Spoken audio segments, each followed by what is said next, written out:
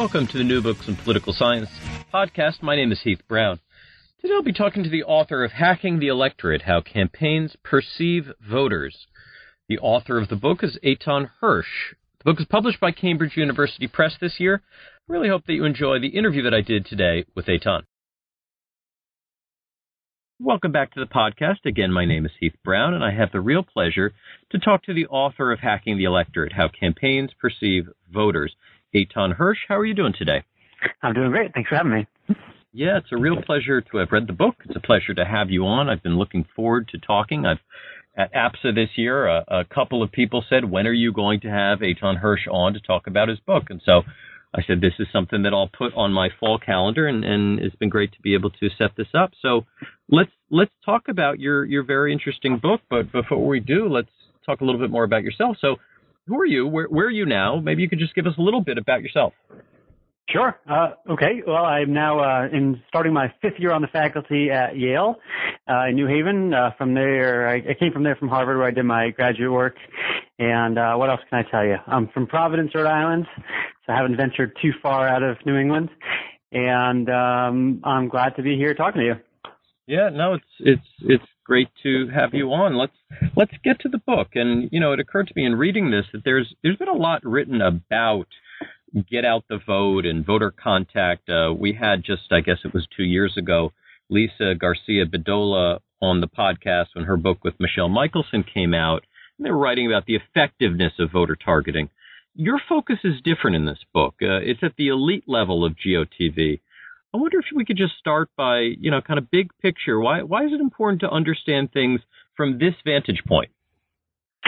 Yeah, I think that's exactly right. I mean, a lot of the work done on campaign strategy, when you think about things like, door-to-door canvassing and phone calls and direct mail, political scientists have studied those things a lot, but what they've really focused on is the effectiveness of those things, what works, what doesn't work. In the same way, a campaign might want to itself know, what strategies are effective. But as a political scientist, my main interest is not in helping any campaign, but understanding how parties and campaigns establish relationships with voters, how they mobilize, how they engage with the electorate. And for those kinds of questions, it's, the interesting question is not how effective some strategy is, but what strategies are campaigns actually doing? What exactly are they doing? Why are they doing it?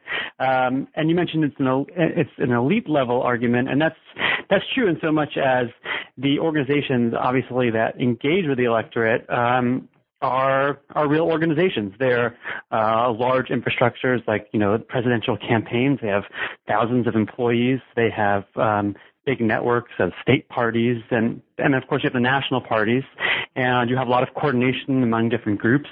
As I talk about in the book, you have a lot of shared data resources and shared strategies. And so I think it's important for us to understand what the strategy is, right? Not how effective it is, but what is it? What are these folks doing?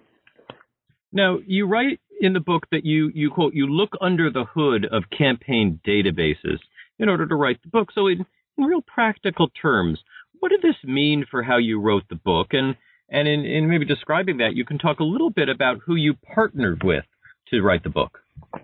Sure. So, if you imagine a journalist going to a campaign manager or a campaign data strategist or something like this and asking about what they do, they might tell the reporter, here's what we do. We use the data to do this. But one of the nice things about being a political scientist who engages with data all the time is that I could ask those same questions and then say, hey, actually, can you just show me your data? Can you just show me what you're doing? And I'd like to see it.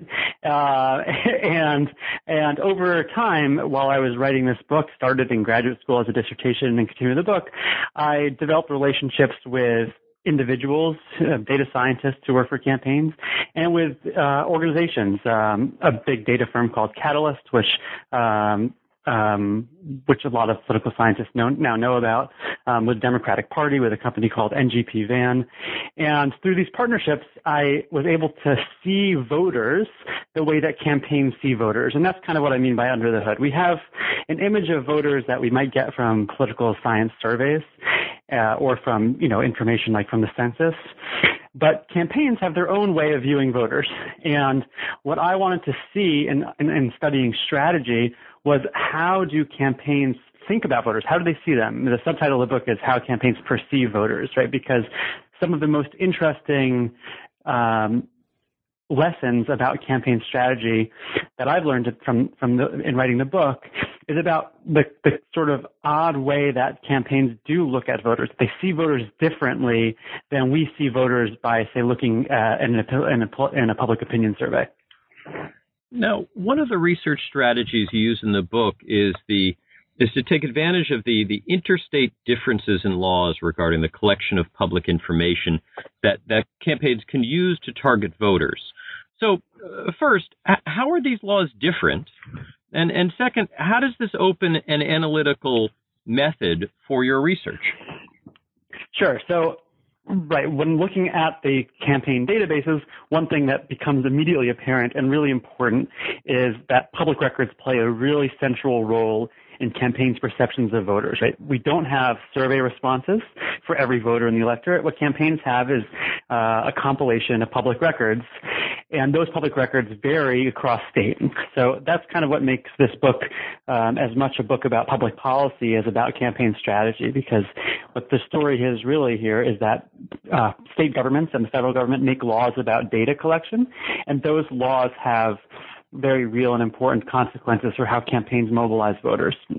So states vary, for example, in the kinds of data they collect on the voter registration system.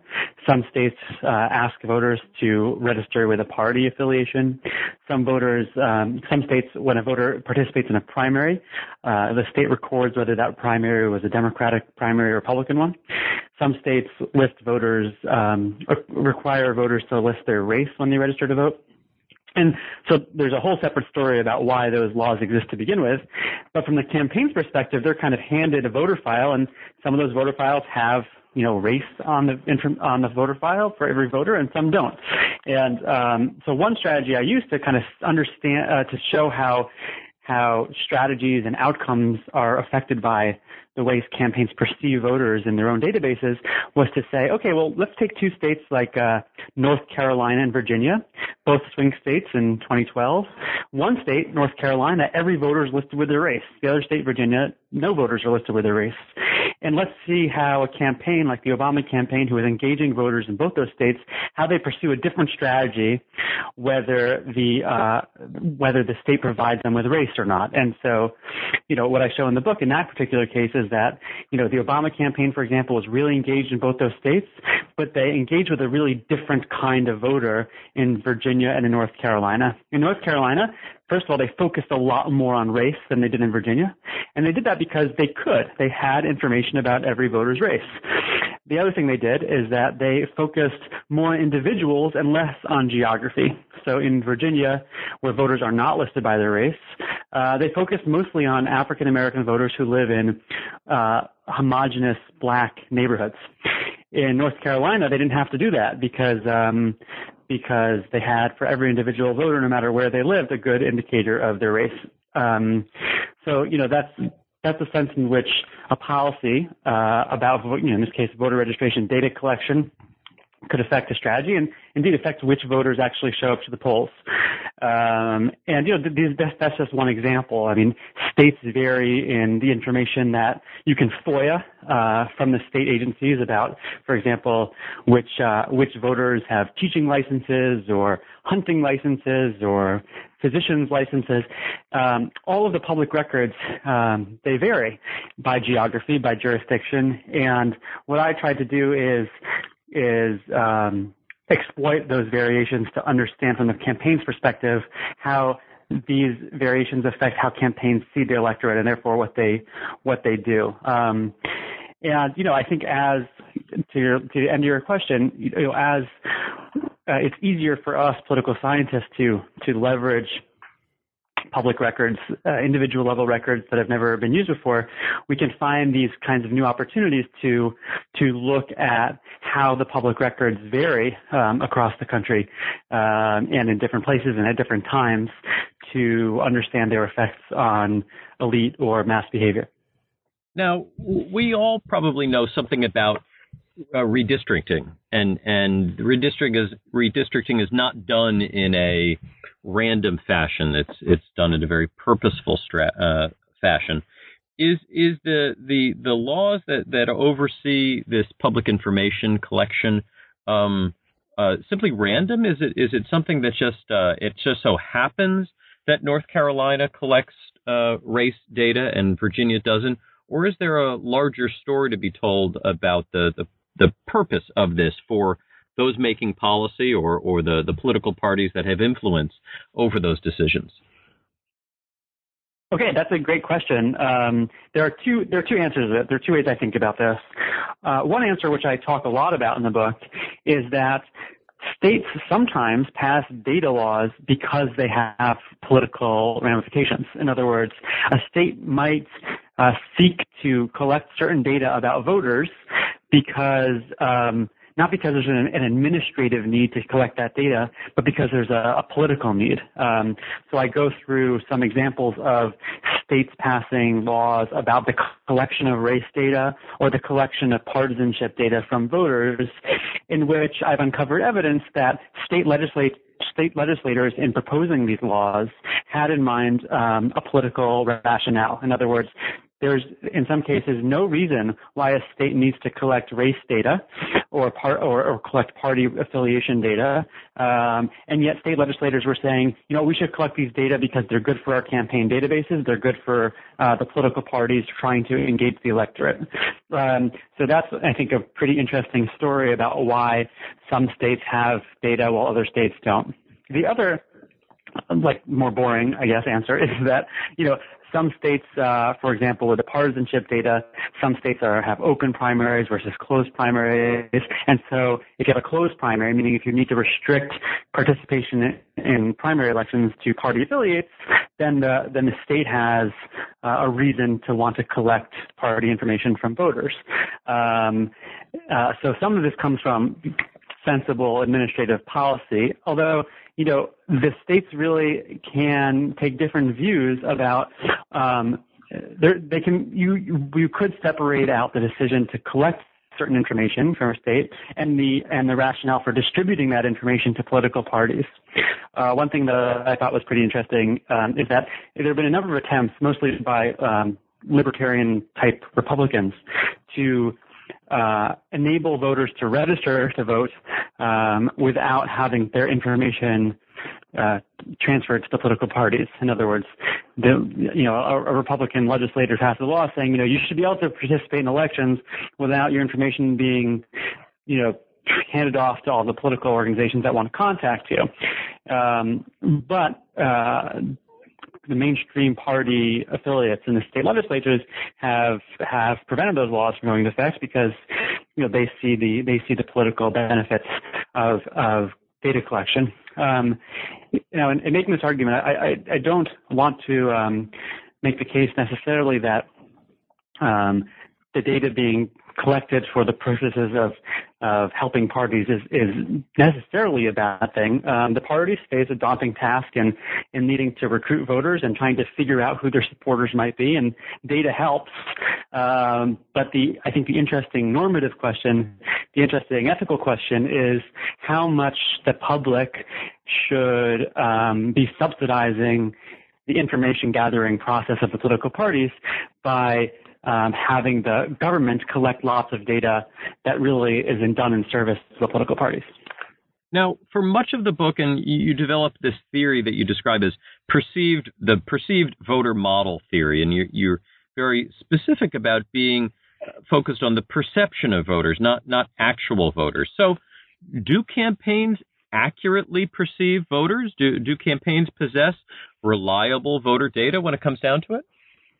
It really depends on the kind of voter data. when you think about something like, do they accurately perceive a voter's age and gender? They do, because it's not that hard to figure that out. Age is almost always a public record in these states, and gender, even when it's not a public record, is pretty easy to decipher for someone's name.